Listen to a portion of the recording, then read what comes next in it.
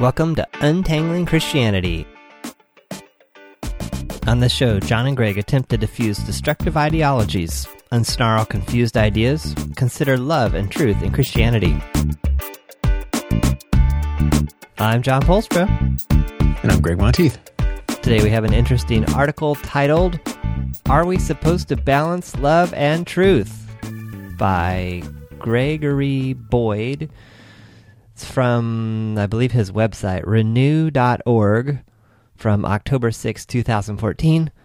Greg found this article trolling the internet for good material, and today we're going to talk about how good this material is or not. So, where do you want to start us? Well, I might make one little point, which is that I'm really not sure if Greg Boyd is the author of this post. I know it was based on, it says at the bottom, adapted from Repenting of Religion, which is one of Gregory Boyd's books, pages 57 to 60, but the author is Renew. And some of these posts in here have Greg Boyd as an author. So, oh, interesting. Okay. So I'm not sure. So just to be very crystal clear, we're not sure exactly who wrote this, but it is at renew.org. There'll be a link to it in the notes. Yeah. So, as I recall, you found this article because my level of productivity on the sending you troubling Christian articles was kind of on the wane. And so you went spelunking for your own stuff and you landed on this. Is that a fair summary? That's a fair summary. And this is, I was pretty pleased to find this, you know. Most of the stuff that I come across when I'm looking for things on love and truth, particularly if they're from an evangelical perspective, which this article definitely is, will be fairly heavily weighted on the side of truth. And this article is not. Quite the opposite. And so I thought, okay, this is really interesting. And yeah, I know we talked about this before, and you expressed a little surprise that I wasn't like, you know. Yeah, this looks like a home run for you. Yeah, exactly. Although what's interesting, so the question of the article is, are we supposed to balance love and truth? And I'll get right to the punchline. The conclusion of the article is a resounding no. Mm-hmm. The article seems to be saying that love is the highest and everything else must come underneath it, mm-hmm. which doesn't kind of go along with the normal point of view that you usually advocate, which is that they are, what do you call them, co-central, or there's a tension between the two, and one is never completely above the other. Yeah, I don't think there's a hierarchy. I read in this article love definitely being placed hierarchically above truth, and that's the opposite of what I typically read in evangelical descriptions of love and truth. But I think both are equally, differently, but equally problematic. So this a couple of things that I thought were interesting. I'll just read from I guess it's the fourth paragraph down. It's just 2 sentences. Because the command to love is the central biblical doctrine, it is the only one we can and must hold in an unbalanced way. Put differently, the only way to be balanced in our understanding and practice of love is to see all other commands as aspects of it, not competitors alongside of it. I think a couple things struck me about this article that I found a little worrying. Well, I wonder if you need to go backwards. Why don't you just read read the beginning to there, because I think the setup. So the setup is based around Colossians 3:14, which I looked up, and mm-hmm. I'm having a hard time seeing how you can base this whole article. Well, it's around one verse, but I don't think the verse really supports his setup here. So. Yeah, well, he could have done a bit of a better job. Like, he could look into, say, the Gospel of John, and you could go into John 13, just as I have loved you, or I give you another commandment, that you should love one another. Just as I have loved you, you should also love one another. By this, everyone will know that you are my disciple, if you have love for one another. I'm reading out of the NRSV, and this is the Gospel of John, chapter 13 and verses 34 and 35. So, I mean, there's stuff like that in there. And then you could flip into, I don't know, let's flip into Matthew. And let's look at, say, where are we looking to? I think it's Matthew. Oh, man. I'm having a hard time in Matthew. Let me go to Luke 11. Luke 10, the greatest commandment. Oh, okay, and that's tied in with Matthew 19, right, where Luke 10, verses 25 to 28, and this is again from the NRSV. Just then a lawyer stood up to test Jesus. "Teacher," he said, "what must I do to inherit eternal life?" He, being Jesus, said to him, "What is written in the law? What do you read there?" He, being the lawyer, answered, "You shall love the Lord your God with all your heart and with all your soul and with all your strength and with all your mind, and your neighbor as yourself." Then he, being Jesus, said to the lawyer, "You have given the right answer. Do this and you shall live." And so, yeah, I think there's probably a lot more than Colossians 3:14, though it's a bit surprising to me that he only put Colossians 3:14. You know, I don't think I don't think it's overkill if you have five references in there. Like, you know, you don't have to feel like particularly if you're referencing something that most of your readers are going to take as a source of authority. For example, most of your evangelical Christian readers would take biblical citations, quotations as authoritative. I can see why I can see why whoever wrote this chose this verse, because it wraps it up very nicely. But if you read the verses before, it doesn't work. So Colossians 3:14 from the NIV says, "And over all of these virtues put on love, which binds them all together in perfect unity." And before that, he's talking about different virtues and setting your heart on things above where Christ is. Well, anyway, it's all about virtues, and it seems to me that this passage is more just kind of wrapping things up in the context of, you know, wrap all of these things up in love. There's nothing there's no commandments about love in this verse. Yeah, well, I found that unless I'm a grind an axe here. Unless you take, you know, the classic, well, it's in the Bible, so it's a commandment. Even though this is a letter from Paul to the Colossians, you know, it's in the Bible, so that makes it a commandment, which I don't buy. Right. Yeah, I think it would have to be a little more specific than just being in the Bible. I agree with you on that one. That's a little too general. But I did think it was really strange when he's talking, you know, because the command to love. And I'm thinking, on the one hand, again there, you'd want to be a little more specific. The command to love whom? By whom? In what situation? So, you know, I've rattled off a couple of verses in John's Gospel. I read a couple in Luke's Gospel. The couple in Luke reflect a few in Matthew's Gospel that are quite similar. But all of these are very specific. You know, love one another as I have loved you. This is a new command. That's a paraphrase of John 13. And then love God entirely. And I would say the way to paraphrase it is, love God entirely, love yourself rightly, love your neighbor likewise. The text says, love your neighbor as yourself. But of course, that's, if you like, below or informed by loving God rightly. But again, this isn't some just command to love, right? It's specific, and it's been put in a specific context. And even in the John 13 setting, this is in the context of love each other as I have loved you. Follow my example. So it's very specific, right? There's a specific way that this is supposed to happen. Doesn't mean that it's narrow, but it just means that the phraseology here in this article seems to me to be very strange. But you wanted to go back, and you were talking about the first. Well, I wonder if there was any value in just reading the lead in, and then, well, even the paragraph after that is, I think, interesting too. Okay. Sure. Well, I'll read the first one.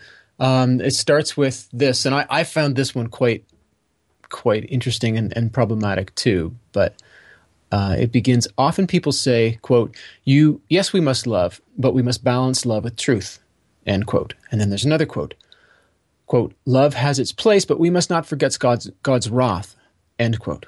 And then the last quotation, love must never take the place of correct biblical doctrine, end quote. And then he says 2 points need to be made. Do you want to read those ones? First, if we take seriously the biblical teaching, that always feels like a setup to me. If we take seriously the biblical teaching that the love command is the greatest command, that we must put it above all other considerations, that we must clothe ourselves with and even in love, then there can be no thought of balancing love with any other concern. Nothing can qualify a command that is quote, above all other commands. Colossians 3:14. If the command is to love everyone as Christ loves us, there is simply no situation in which the command does not apply. That just, all kinds of red lights go off when I hear stuff like that. And then the paragraph you read, because the command to love is the central biblical doctrine. It is the only one we can and must hold in an unbalanced way. Put differently, the only way to be balanced in our understanding and practice of love is to see all other commands and aspects of it, not competitors alongside of it. We have to wonder where anyone got the idea that love in any way competes with truth, holiness, or biblical doctrine. Love is the central biblical truth. It is the essence of all holiness. It is the most important biblical doctrine.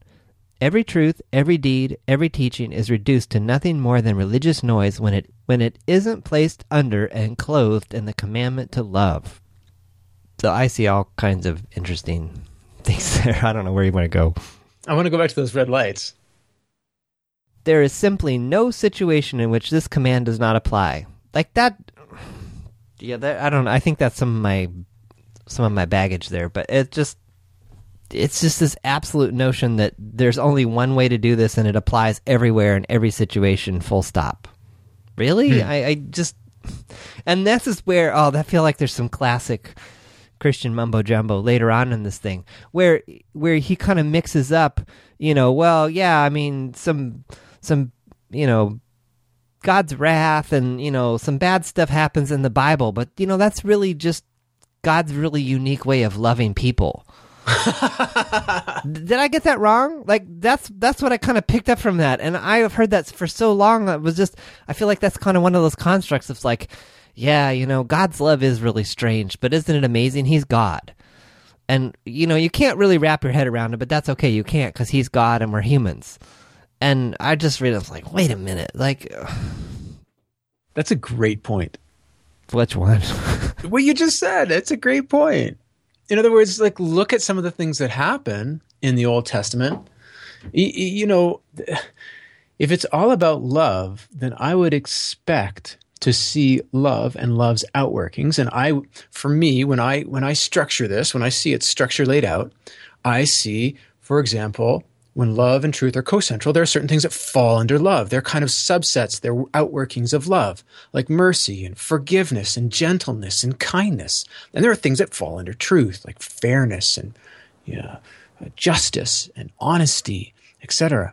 But it's really interesting because you see in the Old Testament some very striking examples of the Hebrew people going in and annihilating people groups. And in some, there are sections where whether it's is it Joshua or Deuteronomy, where it's very explicit, like, you are doing this because these I'm using you to kind of eradicate these people, because these people have been abominably wicked in my sight. Now, the occurrence of that is very, very rare. Well, and I think so. I think the next paragraph speaks to that. Okay. So it says, second, any attempt to qualify God's love with another attribute, God's wrath, for example, amounts to a fundamental denial of the centrality of the revelation of God in Christ. Mumbo jumbo alert. What on earth does that mean? For Christ reveals God's holiness and wrath against sin precisely as he reveals God's love for sinners. What?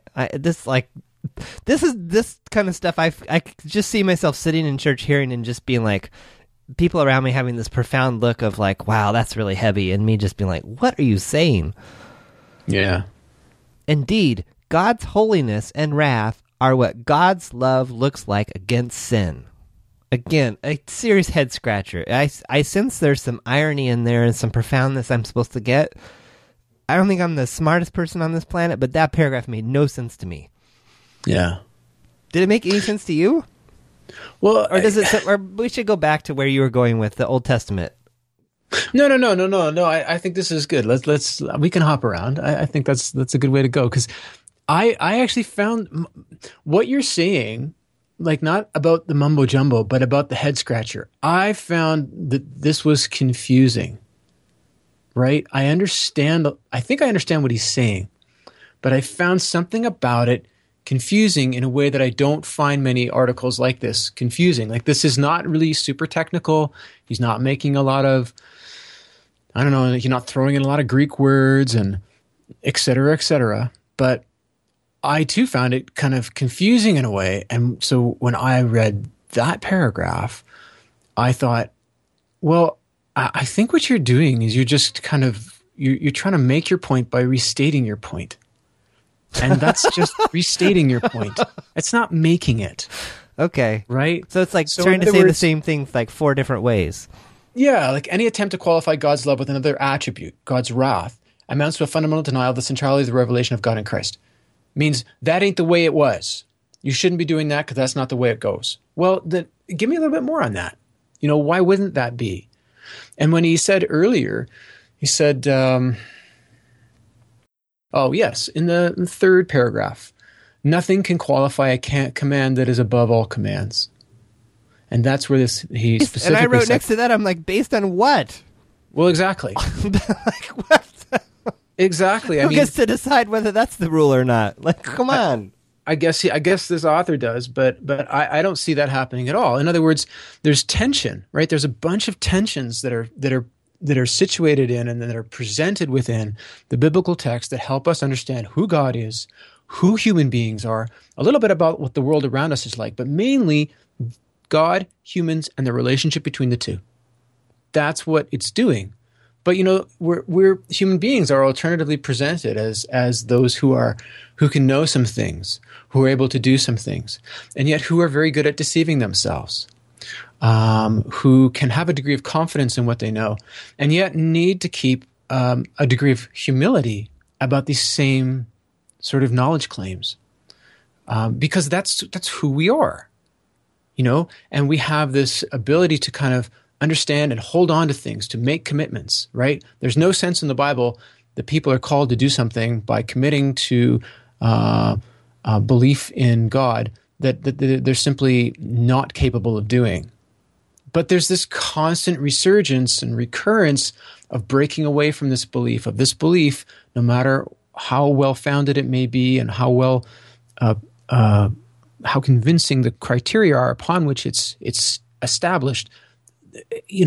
There's still people and many, frequent instances of betrayal, of turning away, of forgetting, etc. Right? And so the idea for me that something in the Bible is to be held in a way that is devoid of tension and that does not allow for other characteristics or aspects, whether of my nature as a human being, of God's nature as a divine entity, to interact with that, I think is it's really contradicted by the overall picture and that's presented in the text and the way that various different components of human being and human existence, of divine being, divine interaction, are presented.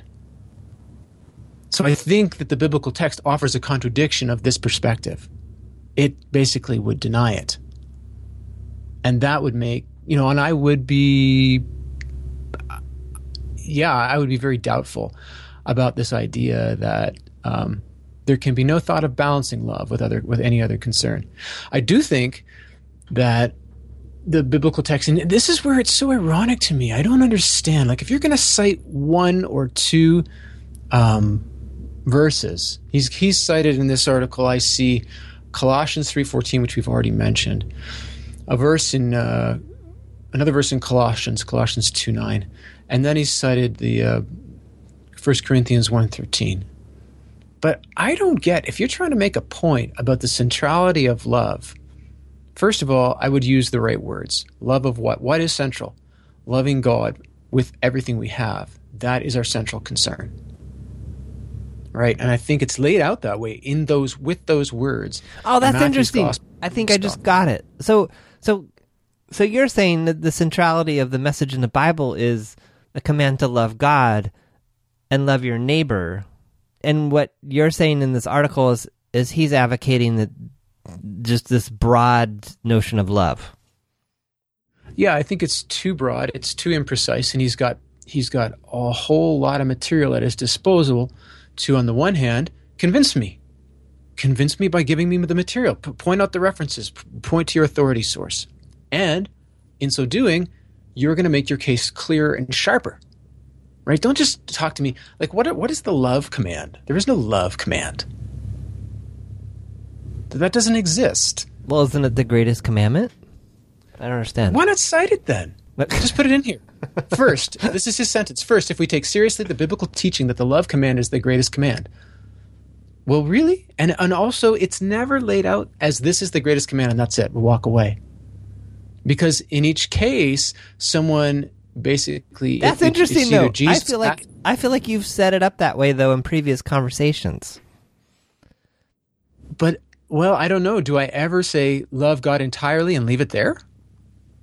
Or is it not love God entirely, love yourself rightly, love your neighbor likewise? And there's a hierarchy there, but there's I would say an unbreakable relationship. Okay. So, yeah, it's interesting that in these texts, both in Matthew 19 and in Luke 10, we see or we read there's both of these things. There's love of God, and then there's love of neighbor in relationship to or in tandem with love of self. And so that's, for me, the way he's laid this out.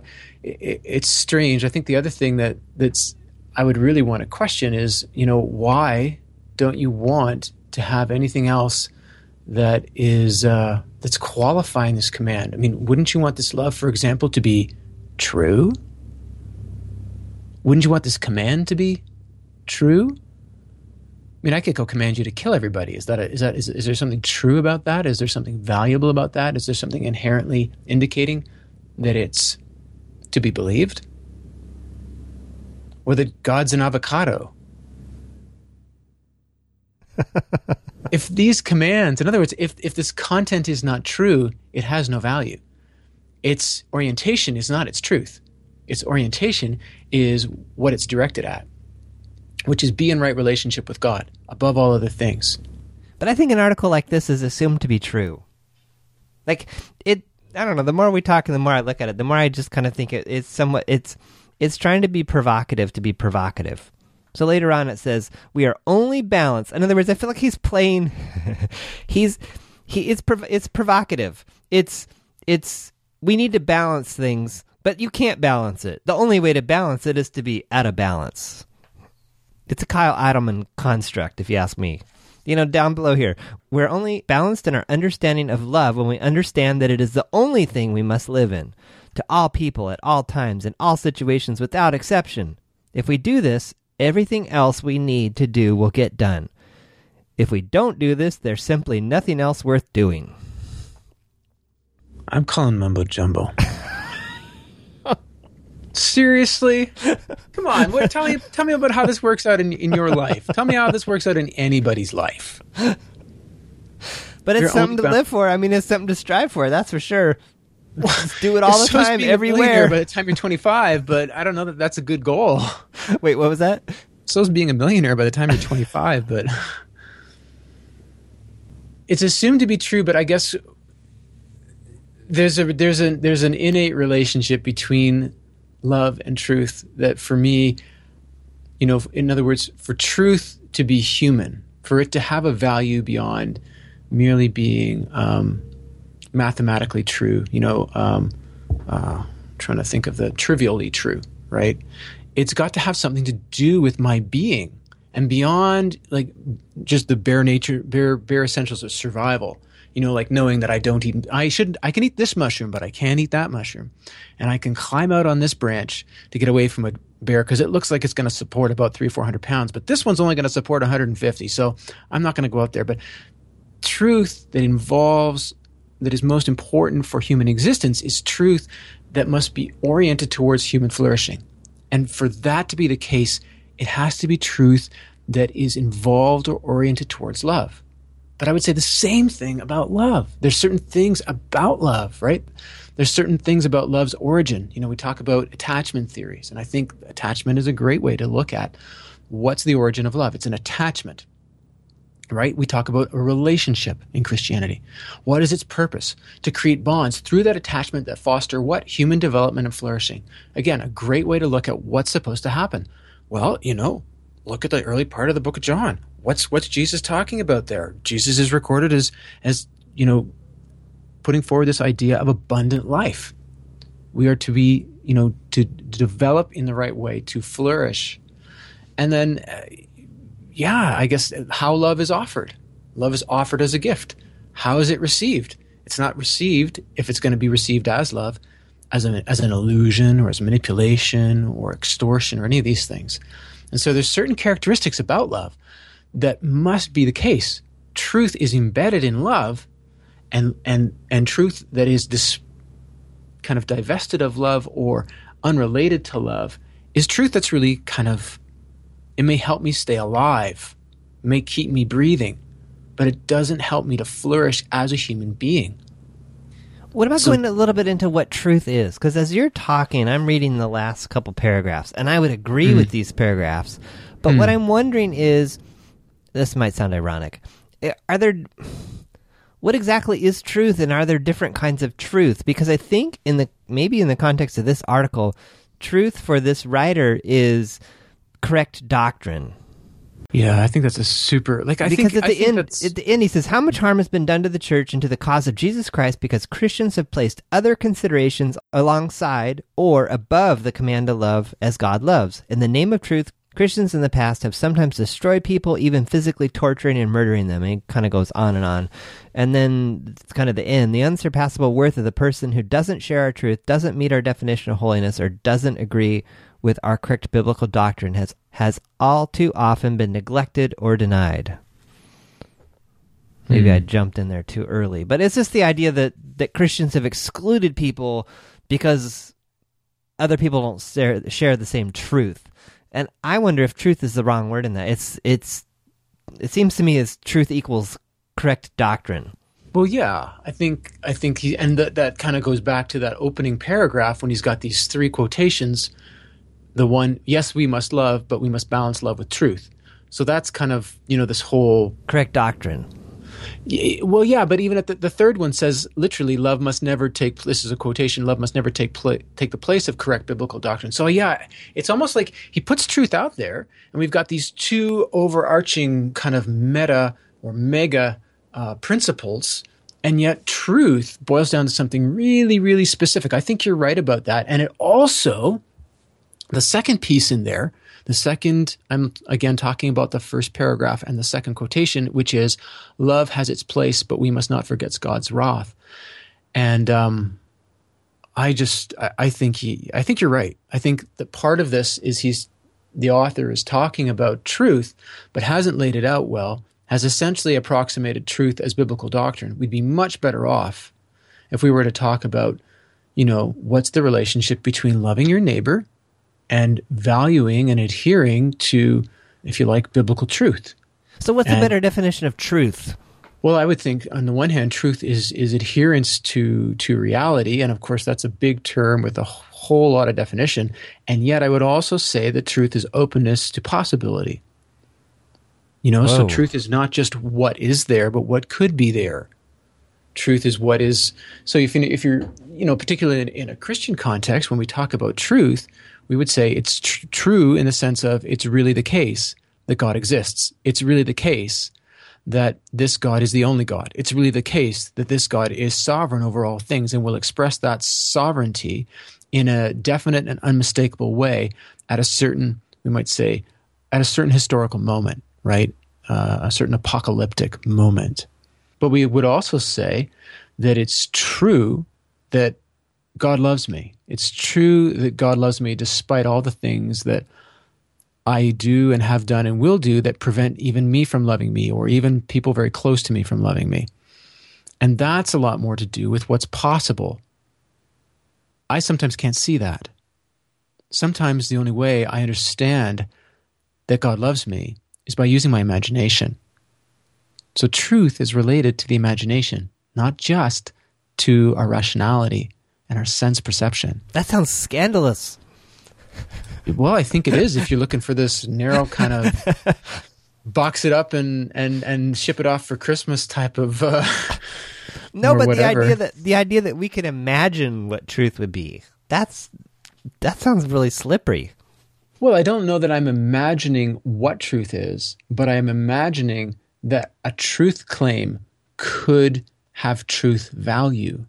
So when there is the claim, the biblical claim that God loves me, irrespective of what I have done, who I am, etc., I validate in part, like it's not just all some imaginative exercise, right? And I'm not imagining the claim. The claim's really there. But part of the way that I see that at moments when it's difficult for me to see it is through the imagination. I don't think you can establish an initial kind of sense of the value of that claim through the imagination. That doesn't work for me. And just real quickly, if someone wants to accuse Greg of mumbo jumbo there about truth claims and truth values, we have an episode on that. It's episode 14. Oh my gosh, you are so good with that. Well, Google you are helped. Shockingly good. Google helped me a little bit, but I just thought, someone's going to be like, truth claims and truth values. That's mumbo jumbo if I ever heard it. So yeah, well, refer to the archives for that one for a little more background. Yeah, well, the truth claims are, in the Bible you might read something that amounts to a claim, like God loves me. Well, how do you validate that? Well, the validation process is essentially saying there is or is not a certain truth value to that truth claim. There is or is not an amount of substantiation that I can find or uncover or be told about that it relates to that claim. So that's where I'm going with that one, but I think I've taken us away from your... The question that I was having was, okay, without getting too meta, what do we really mean by truth? Truth and love, I think, are each words where it's kind of, well, it's really hard to define, and it's really big, and it's really broad, and so we don't really define those terms very often. And as we were talking, it's like, wait, what is yeah, so my observation was that maybe in this article, truth was being equated to correct biblical doctrine. And I would say absolutely correct biblical doctrine has been used as a huge baseball bat to people's heads. Mm-hmm. Yeah. And I think that, I think he could have gone so much further and done so much more in this article if we would have looked at, well, okay, what are the basic orientations that make it difficult for churches to work with people, to accept people, to interact with people who hold different views on doctrine or biblical truth or whatever. And so we might look at, well, a typical stance that most churches have is a stance of dispute. They want to find out if you're in or not. Are you one of them or not? Do you believe like us or not? And then the response, if there's a certain amount of deviation. Well, yeah, and then we get into dispute. You think this, we think that. And my response to that, or my orientation, is no. That's absolutely the wrong way to go. We don't start with dispute. We start with dialogue. I want to know something about this person. How do I know? And even when I do know, and I am very sure that they believe something radically different than I do, the only way for me to be, I think, honestly, to love someone, to be a human being with another human being in and through whatever situations, as far as I can, is to be able to dialogue with that person. And when we lose that, I think we lose a great deal. So that, on the one hand, an orientation of dispute versus an orientation of dialogue. I had another thought on that one. Well, I wonder if on the topic of dialogue, so this is at the bottom of the article, it says adapted from Repenting of Religion, pages 57 to 60, which I believe Gregory Boyd wrote. Mm-hmm. We haven't taken on a book in a while. I know you were saying maybe we should add this one to the list. I'd like to, I think. I don't know. I'm a little torn on that. I don't know. We have we have a few others that we bought and then never read, and the thought of opening them is really kind of painful. So in some ways, I'd kind of like to just decide that we're never going to read those books and maybe read this one. On the other hand, I don't know, I had kind of a crazy idea based on another podcast I listened to, which would be to maybe announce this book that we're reading it well in advance, and then maybe invite a listener or two to have a conversation with us, a recorded conversation where we would discuss the book. Oh, that's an interesting idea. Just throwing that out there. Yeah, I like that. Yeah, I had another thought that is for some reason not coming to me. You were talking about truth, and then you defining truth. And then we were talking about biblical doctrine being the issue, and then I mentioned dispute versus dialogue. Oh well, yeah. I mean, you see, and another big part of this, and I think a big problem with this is, I can participate in dialogue. Dialogue is essentially a stance of listening first. Not listening in order to develop a counter argument or a rebuttal. Oh, I like that. It is listening to hear and understand. But that does not mean, and here again, this is tricky. It does not mean that I, in so doing and in holding that type of stance, have given up all ability to be critical. Listening to give you the right answer. Well, so you're not listening long enough to understand and validate that person as a person with whatever thoughts and perspectives they may have is not the same as affirming those perspectives and thoughts. But I think part of the problem too is that it's not simply a discipline to engage and an act of love, I think, to come back to this article, to engage in listening first and to hold us an orientation towards dialogue. But there's a degree of rigor that's required for me to be able to do that while at the same time maintaining the ability to critique. And I think that's another thing that's lost in this article. Because on the one hand, I don't want to, as you said, I don't want to take a baseball bat to somebody's head. But I might have something critical to say. I might disagree. And that's okay.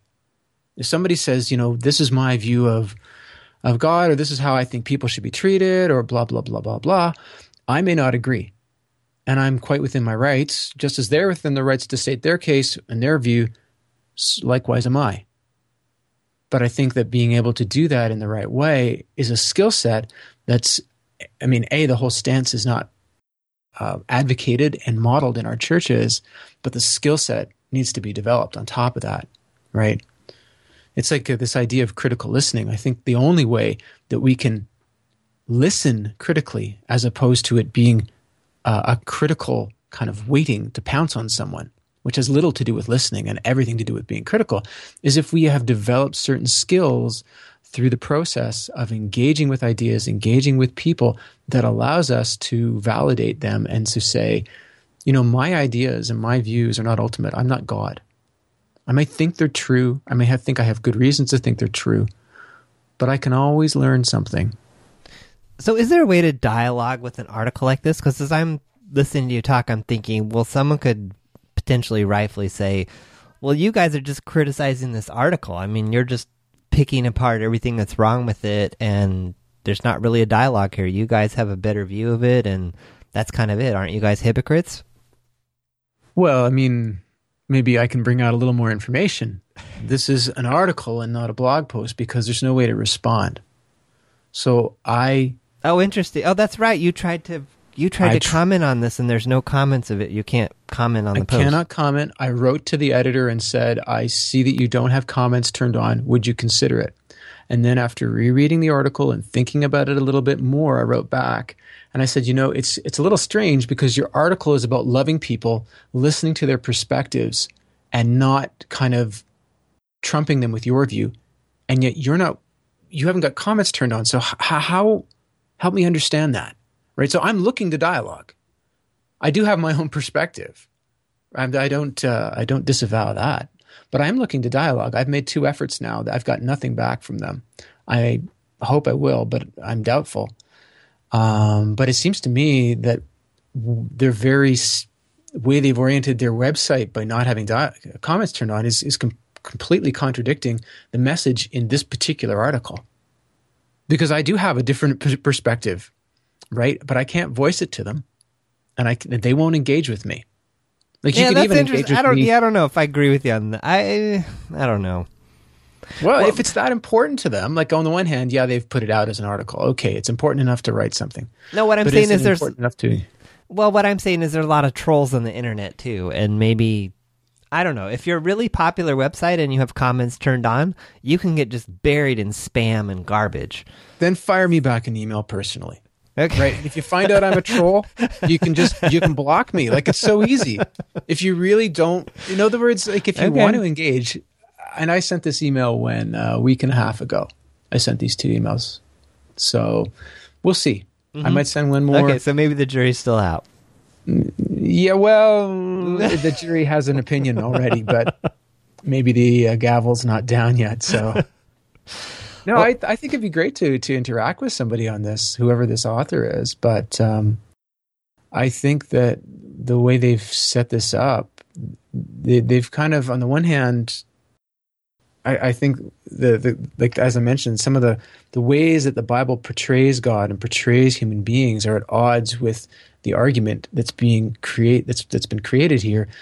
And on the other hand, it does seem strange to me the way that they're running their site and the way that they're kind of, really, really wanting to be sensitive to other people and engaging, and yet they're not engaging themselves with someone when they try to interact. So who knows, right? Mm-hmm. Maybe that'll change, but.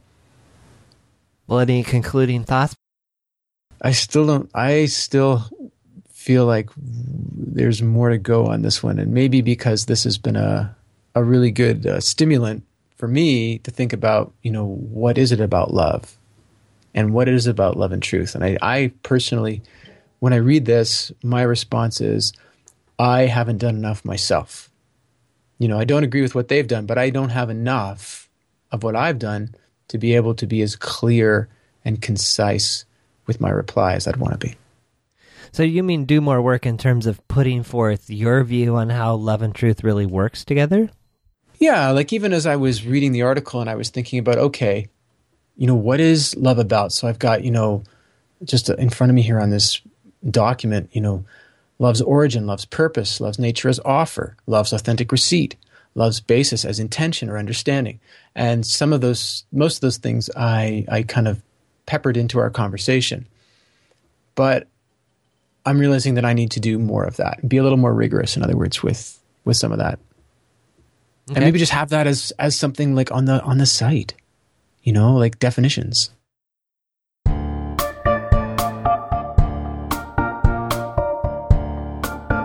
Thanks for listening to the Untangling Christianity podcast. We'd love to hear your thoughts on this episode. So leave a comment on the website at untanglingchristianity.com/72. If you'd like to be notified by email when new episodes are released or other news, subscribe to our mailing list, also available in the right sidebar of the website. We welcome your questions, comments, or suggested future discussion topics by email. Send those to feedback@untanglingchristianity.com. Music on this podcast is made possible by Kevin MacLeod over at Incompetech.com and is licensed under a Creative Commons license. Tune in next week for a new episode.